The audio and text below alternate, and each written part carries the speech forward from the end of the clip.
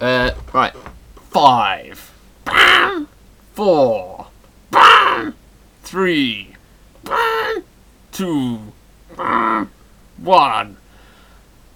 Oh crap, that completely failed, didn't it? Oh bloody hell. People still believe a load of tribe. It's another damn conspiracy. There's lots of stuff on the internet, lots of weird conspiracy theories that people believe.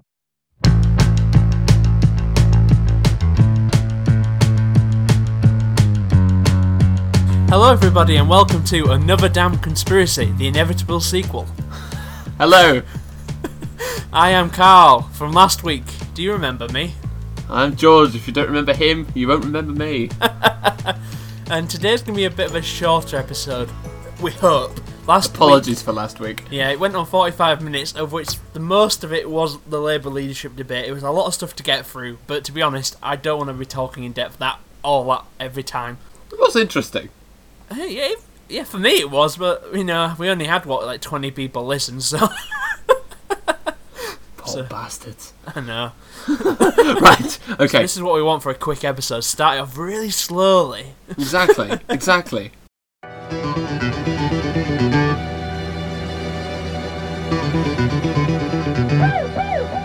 We were going to start off this week by talking again about Jeremy Corbyn.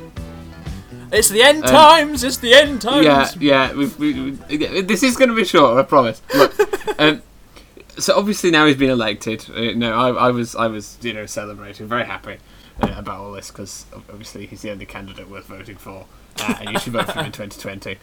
There are other parties available, but they're shit. That's our impartiality coming through. Yeah, exactly. Anyway, yeah. So I was actually down in London over the past few days for one reason and another. This is also the same time at which the Labour leadership was announced. So I woke up, not desperately early, turned my phone on, and I was like, oh my god, there are, only a few minutes before we'll know who the new Labour leader is. The deputy leadership came out before, and everyone's thinking, yeah, alright, whatever, no one cares. By the way, Tom Watson got that, just in case you didn't know. Who? Yeah, he's a bloke with glasses. Oh, right. Yeah, you really know him now. No, he led the charge against the hacked off thing. Yeah. Against newspaper hacking. He's actually done quite a lot in Parliament, and he's very tech savvy as well. Yeah, so I was down in London, and of course I was seeing this stuff coming through live on the BBC News feed on my phone, and it was very, very exciting. Although it was kind of a foregone conclusion because everyone knew it won. By a pretty big percentage as well, actually. Oh, yeah, very, very big percentage. It was 50, was it 59%? 59, yeah. It's ridiculous. Anyway, so it was a great result, and I was, watching the acceptance speech on the news, and he made his speech, which was, very sensible, and then dashed off stage, and the reporter said, oh, he's buggered off to the pub. He did. It's the first place he went to the pub. He's a teetotal as well, so he didn't even drink. He went round to the pub to congratulate his supporters. After that, he was meant to go and speak, or according to the BBC, he was meant to go and speak at Trafalgar Square at 4 o'clock. So I kind of thought, oh, well, okay, I'm in London. I've got some time. I'll have breakfast. And then I'll go see him talk. So, you get on the tube, get down to Trafalgar Square. It must have been about 4:45. Lo and behold, he's not bloody there. I'd looked up, and he'd gone there to speak because it's as his role as chairman of the Stop the War coalition, which is like a peace campaign group. Yeah. Particularly for peace in the Middle East. He's done a lot of activism on that sort of subject anyway, and as a result, he's the chairman. He just happens to be the chairman, so he's going to speak whatever the result. And I looked up the route, and I sort of saw, okay, well, it goes by Trafalgar Square. It ends on Parliament Square, but it goes by Trafalgar Square, so he might go and speak there. Of course, he didn't speak there at all. I turned up. Turns out he'd already spoken at 3:30 on Parliament Square, and I just thought, oh, this is just typical of the bloody BBC. They've been at him right from the start. There's been that dreadful Panorama documentary, and of course, all of a sudden, they're telling people to go to the wrong place at the wrong time, but only a little bit wrong. so it doesn't appear bad. I don't know. Maybe I'm being a nutter. Maybe it's not a conspiracy. Everything's a conspiracy on this show. That's true, including the name. Yep. Yeah, indeed. So I joined in for the remains of the march. Ended up on Parliament Square. Touting a nice placard. And so I listened to various people speak. It was a really good atmosphere, actually. Yeah. Totally peaceful, and it's a really good cause. They were there to support, peace in Syria, and not to invade, don't bomb, and welcome refugees. That's been the major sort of story of the last couple of weeks. It's where to begin. I was researching earlier in the week, and where to begin to even discuss such a subject? It's such a hard subject to go through, really. One of the problems is actually understanding why it's happening. Yeah. Because everyone knows there's some kind of war going on, but actually it's a really quite a complicated situation. You've got various rebel groups forming one block. You've got the government forming another block. You've got ISIS forming another, or ISIL or IS forming another block. This nutty caliphate basically, and then you've got a final group of Kurdish separatists, and they're kind of a separate issue because they're kind of more of a Turkish issue, but Kurdistan, this sort of theoretical country, extends off into these disputed territories as well, and they've been fighting IS and various groups. It's really not clear cut, and I think that's one of the reasons the protesters were saying don't get involved. Yeah. Who are you going to help? Yeah, I think the biggest sort of issue for us on our sort of as a country is the refugee issue at the moment. You see all the news and you see the images, and there's a lot of people trying to just flee that country. There's a lot of people who've been displaced, everyday people who just want to live normal lives, to be honest. They don't want to be a part of this massive civil war. A lot of children, a lot of families as well. You're absolutely right. And the numbers coming across is really quite staggering. I think there's an estimate that says that Germany's going to end up with 800,000 migrants from the region. I mean that is a serious number of refugees. And you've got our Prime Minister going on about we're going to accept 20,000 over the next 2 years. 20,000, that's nothing. No. 800,000 going to Germany. Yeah. And various people from the government said, well, we're prepared to accept that. This is what I think about the situation is our country is horrible with it's horrible with its own people. It's horrible with the treatment of its own people. Like, I am on the poorer end of the scale, so I've first-hand witnessed what the job centre, what the benefits sort of regime is like, and it is an absolutely horrible, dehumanising thing. And then you have this on one end, where the poor are getting ostracised for the actions of the rich, essentially. The banking crisis was the problem of the poor, not the rich bankers, sort of thing. And then you have, there's a big housing problem there, and we don't care about a country which is deeply racist in some aspects, doesn't care about its own people. What's it going to think about people coming over from another country? Now, I'm totally open for these refugees to come over, and I think we should do more than 20,000, and I think we should do it as fast as we can with the resources we can. I want to help these people, but I think the government need to support the councils in bringing these people over, and they're not gonna, because they don't care about the people who do live here. I'd say it's a very good point. When these refugees arrive here, what are they facing? They're facing high levels of unemployment and probably nowhere to live. Yeah. I mean that is a really serious problem. It is. And it's all well and good the Prime Minister saying, yeah, fine, we'll take 20,000, which is nothing in itself. But probably those 20,000 will be struggled. Yeah. Those 20,000 will struggle to find somewhere to live, a job to earn some money or something.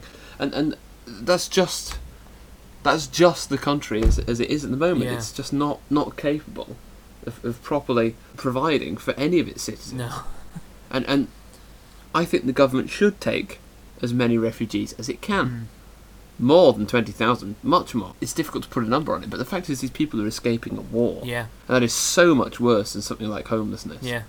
Because it has homelessness included in it. Yeah, exactly. But at the same time, we should be a decent enough country to be able to provide those basic things for people running away from a war. Yeah. They've had their families blown up in many cases. For God's sakes, give them a house. It's not a big ask, is it? Yeah. But as you say, the government won't do it. No. They won't do it. They won't. And I don't understand. What I really don't understand. You see all the reporting. You see the comment sections on certain websites. I'm not going to mention the name of, and people are just like, well, I don't want them over here.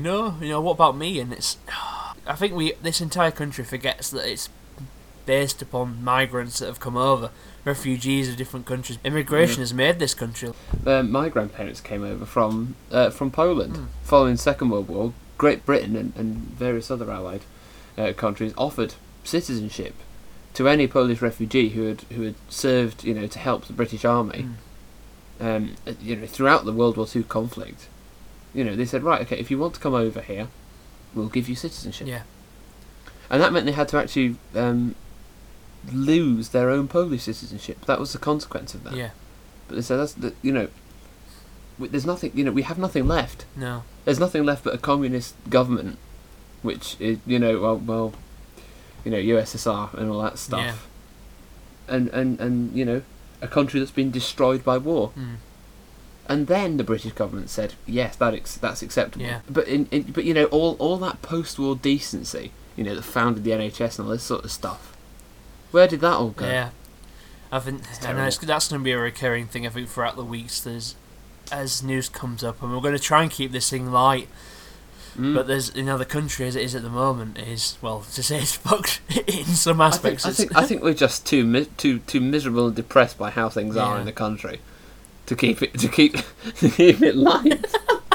Oh dear. It's a big issue, and we said last week we'd try and tackle it a little bit, and I'd like to hear everybody else's opinions on it. If you just like to post it in the comments of this post. Yeah, I think it'd be very interesting to hear other people's sort of stories, especially where the families come from as well. I'd like to sort of recount them on the podcast in future episodes. You can contact us through Facebook, Twitter. I've actually set up a Twitter account for this podcast, but I've not told you this yet. Follow. Yeah, so I'll get that updated. And also you can email damnconspiracy@carlbrain.co.uk. And it'd be interesting to get your take on this. It's too big a subject for just two people to sort of tackle, so it'd be interesting to get everybody else's opinions on that. But we're going to go on to something a little bit lighter than this after a little musical break.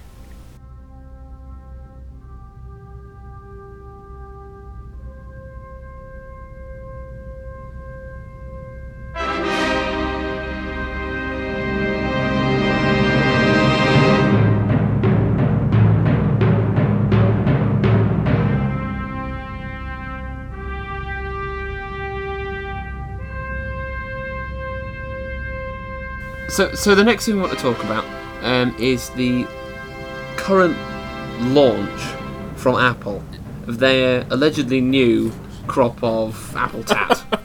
It's the Apple special event from September the 9th, if you want to watch the whole thing, like I did.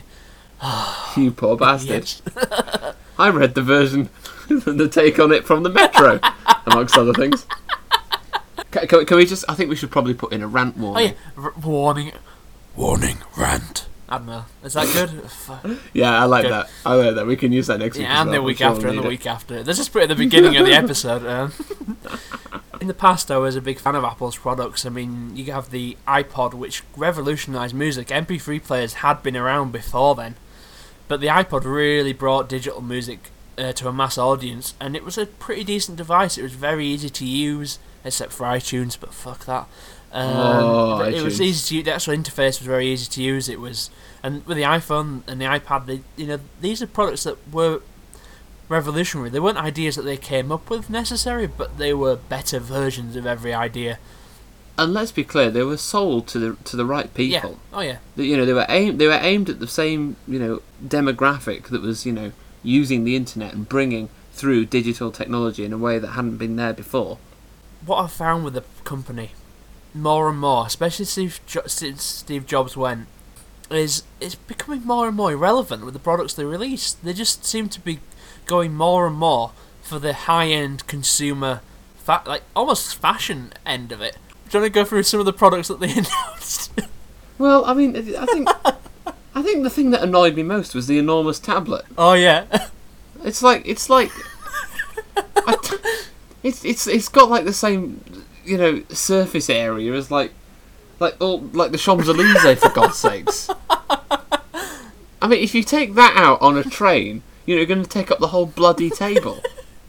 Oh. It's ridiculous. And the thing is, like, it's as if they've looked at what Windows did and cocked up, Yeah. you know, with the Surface and thought, oh, that's a great way to hemorrhage money. We should do that. The thing about the Surface is that it ran a full version of Windows 8. did? Whereas the big iPad is just running the same old iOS.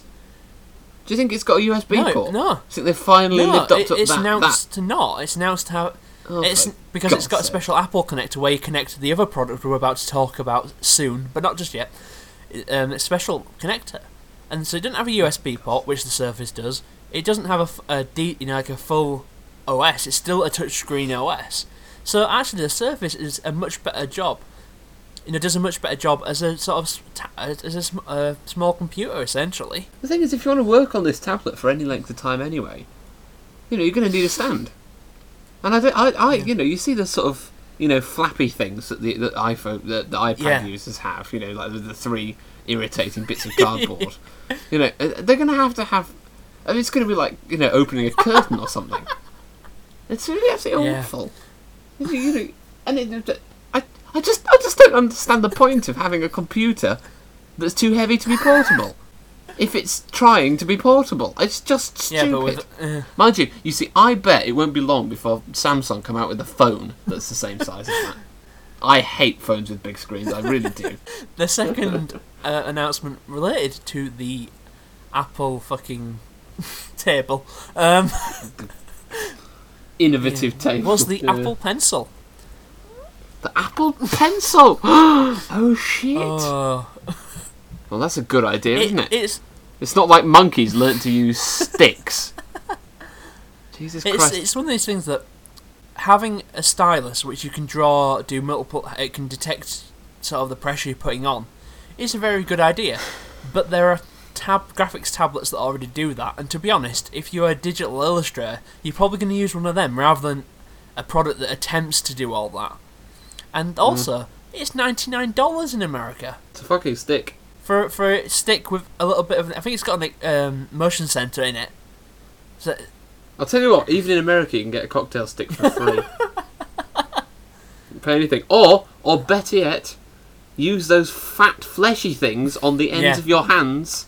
Those fingers. For God's sake, you know, if you're playing fucking Angry Birds on your Apple table, you know, you don't need a fucking Apple twig to do it. You don't even need to play Angry Birds. You don't need to do it. It is a useless product. I'm sorry, I have no patience for it. I just think it's a waste of time and money and life and research. Who put their time into making that bloody thing? You poor bastard. oh dear. Sakes. I say this at the moment I'm fiddling with a biro. I think it's sort of subconscious rebellion. Did it cost you $99 though? It cost me less than 99p. Oh, the last thing they announced was for Apple TV. They've now put That wasn't the last thing. They announced they're finally releasing a pink version of the iPhone. Oh. Where it's rose gold. Yeah. Fuck off. Whatever it is. Look, it's ridiculous. It's like, do you know in Mario Kart where you have like all the decent characters, then you have like Baby Gold Peach and all this bullshit, like characters you'll never play as. It's that sort of thing. They've made the useful products, now they're just sort of pissing into the wind and hoping it hits on some hipster's face. You know, it's Yeah, well, it's the beard, isn't it? It catches everything. Doing a pink iPhone. I have no objection to making pink things. Why not? I just don't see the bloody point. It's just desperate. Just make a fucking phone that you can change the cover on so that you can have your own fucking coloured phone, rather than having to pay more or less or however much they're charging for this damn thing when it comes over to the UK. You know, just have a phone that's sensible, like every other. I hate the exclusivity of Apple and their sort of obsession with keeping everything exactly how they like it. Yeah. Okay, it builds a brand, but for God's sakes, life is too short. it very much is. So the last thing that they announced, well, it wasn't, I don't know if it was chronologically, but it's the last thing we're going to talk about before we sort of get too bored, is the Apple TV and its new motion control. First off, I want to say that a smart TV is a shit idea. I do not want the Internet of Things. I do not want a TV that also makes the tea. I want a fucking kettle. I want a fucking TV. And I don't want Apple to know what I'm doing with either. Especially the kettle. Well, that's Windows thing, innit? With the Windows 10, it's all the same. Ugh. It's all one. Yeah. Now, I think that's a debate to have. Idiocy. Like, I'm a photographer, and I like my SLR, I like my phone, I'd like a separate video camera. I don't know. Yes, it's more clutter, but you know what?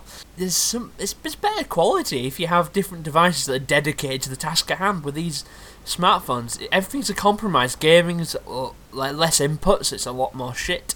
You've got photographs aren't as good, but you can tweet whilst you're on the toilet. So I suppose there's joy. 'Cause that's really what we wanted to know about. Like, oh, OMG, I'm having a poo. People talk about a fridge that'll order your food for you. What if I, just purely theoretical, obviously, only buy things if they're in the reduced section? Is there an option for me to buy reduced food only? No, because then it'll turn up and it'll be green and hairy. Sorry, that was a completely unrelated rant. Where are we? In the interest of brevity, you can cut that. It might be the most interesting thing in the whole thing. God. On that note, we were talking about the Apple TV motion control. What a Yeah, pile and we of shit. talk. Basically, it's the Nintendo Wii remote, but with less buttons. And I think people are over motion control gaming, to be honest. But also, people complained that was too simplistic. And yet, we've got this device where you can literally go left, right, up and down, and then waggle away. And it's just to play upscaled fucking iPhone games. You know what? I saw one of the demos, and it's just Frogger, but under a different name. It's got a chicken that jumps instead. It just looks shit. I'm sorry. And you've got this sort of stupid little, black thing. It's like tiny. It's like, it's like a post-it stamp. It's really small and it's just horrible. And I'll bet the sensitivity on it is abysmal as well. And you're going to lose it, and then Apple will charge you, £100 for a new one. So you throw it out the window because you didn't put the chain on your wrist. Oh God, that'll probably happen. All you have to do is stand outside of someone's, window if they happen to own one of these TVs and nick their remote. Apple will probably go around with cars and send people to do that. They have to buy a new one. Bastards. This is the end, beautiful friend. This is the end. Final discussion for tonight is it's kind of a follow-up for last week's discussion on physical media. We got a comment from Will Chadwick about this subject, and he recommends actually watching a documentary called Side by Side, which I watched a couple of years ago now, and it's a film about the industry changing from photochemical shooting on celluloid to shooting on digital, and they've got some very big names in there like Martin Scorsese, who is traditionally a filmmaker who worked on film all the way up until Hugo, and then there was people like James Cameron, who's very, very pro digital. But in the film, Scorsese makes a point that although the entire industry is shifting to digital filmmaking, that master copies are still being stored on film. And this is because it's actually the most trustworthy method of storage. We've worked out a way under the right temperatures to make film last around 100 years. It's not going anywhere over 100 years. No.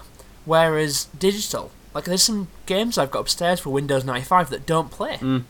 And so there's this whole thing about... You tried to play Fallout 3 on a laptop yeah. that's running Windows 8, not a chance. So there's the obsolescence of the technology, and there's also the... and not just the technology, the files themselves.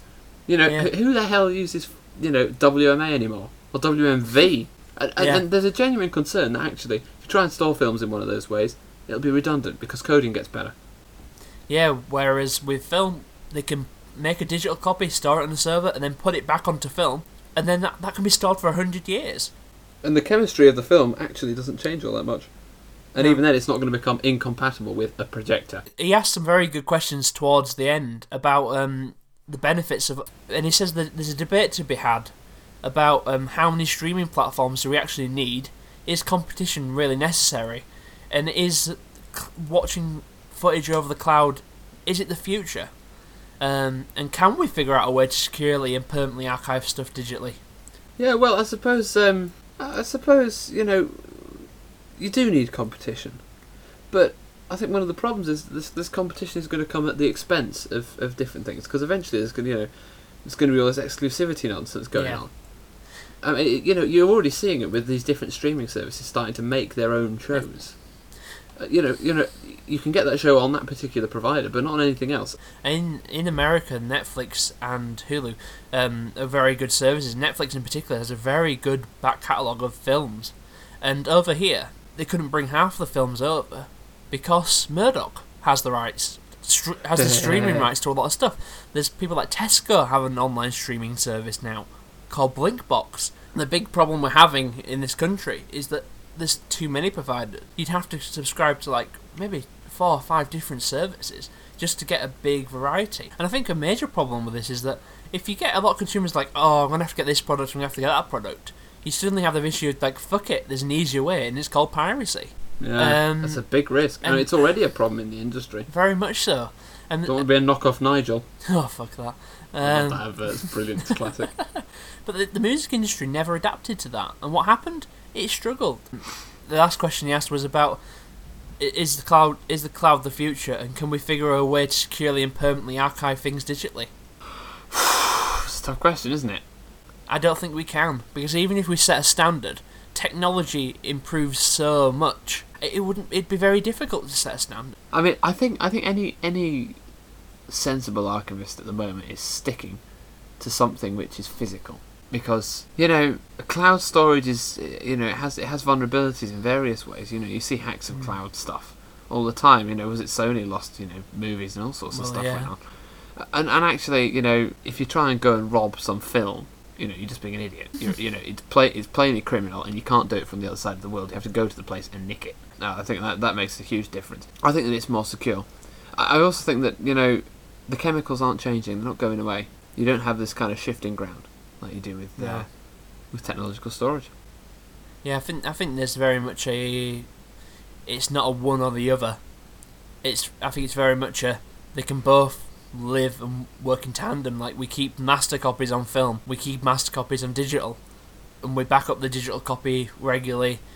We update the codec and update the files as and when we need it, but we also archive on film, so it's not like we will lose these films. It's interesting in that sort of film is kind of, in a way, I think if you combine film with the digital file, the film provides a sort of 100% resolution and all this sort of stuff.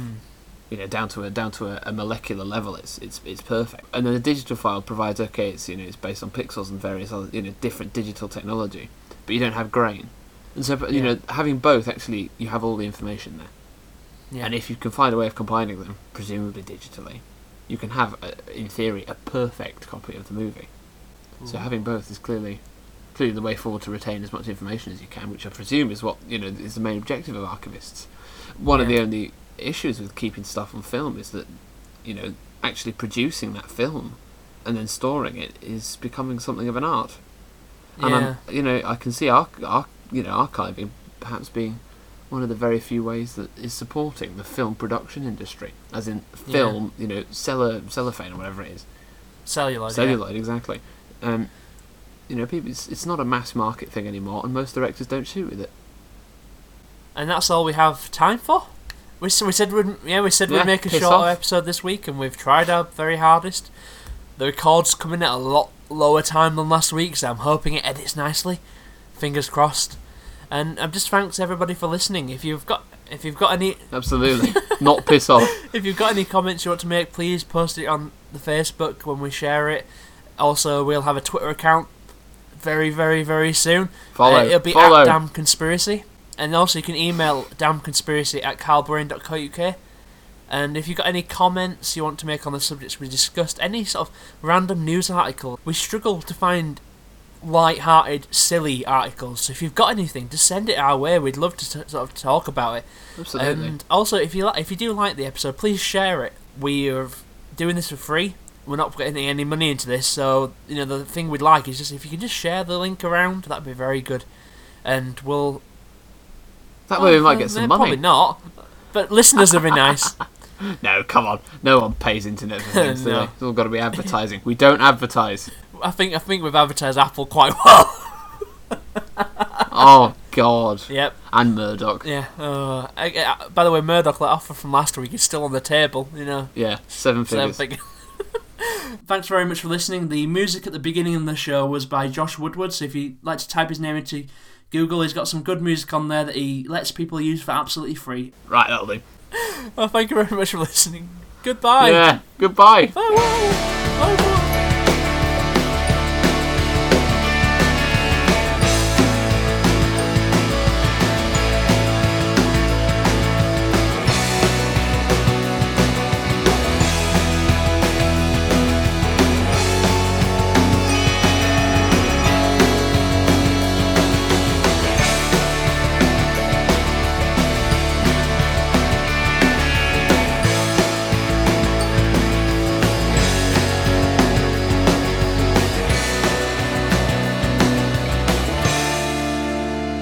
We've got one last comment today, and this is from Will Chadwick. He says on Facebook, "F*** you, both of you, you massive pair of c***s." Now, we appreciate this sort of feedback from such a f***ing f***wit as Mr. Chadwick.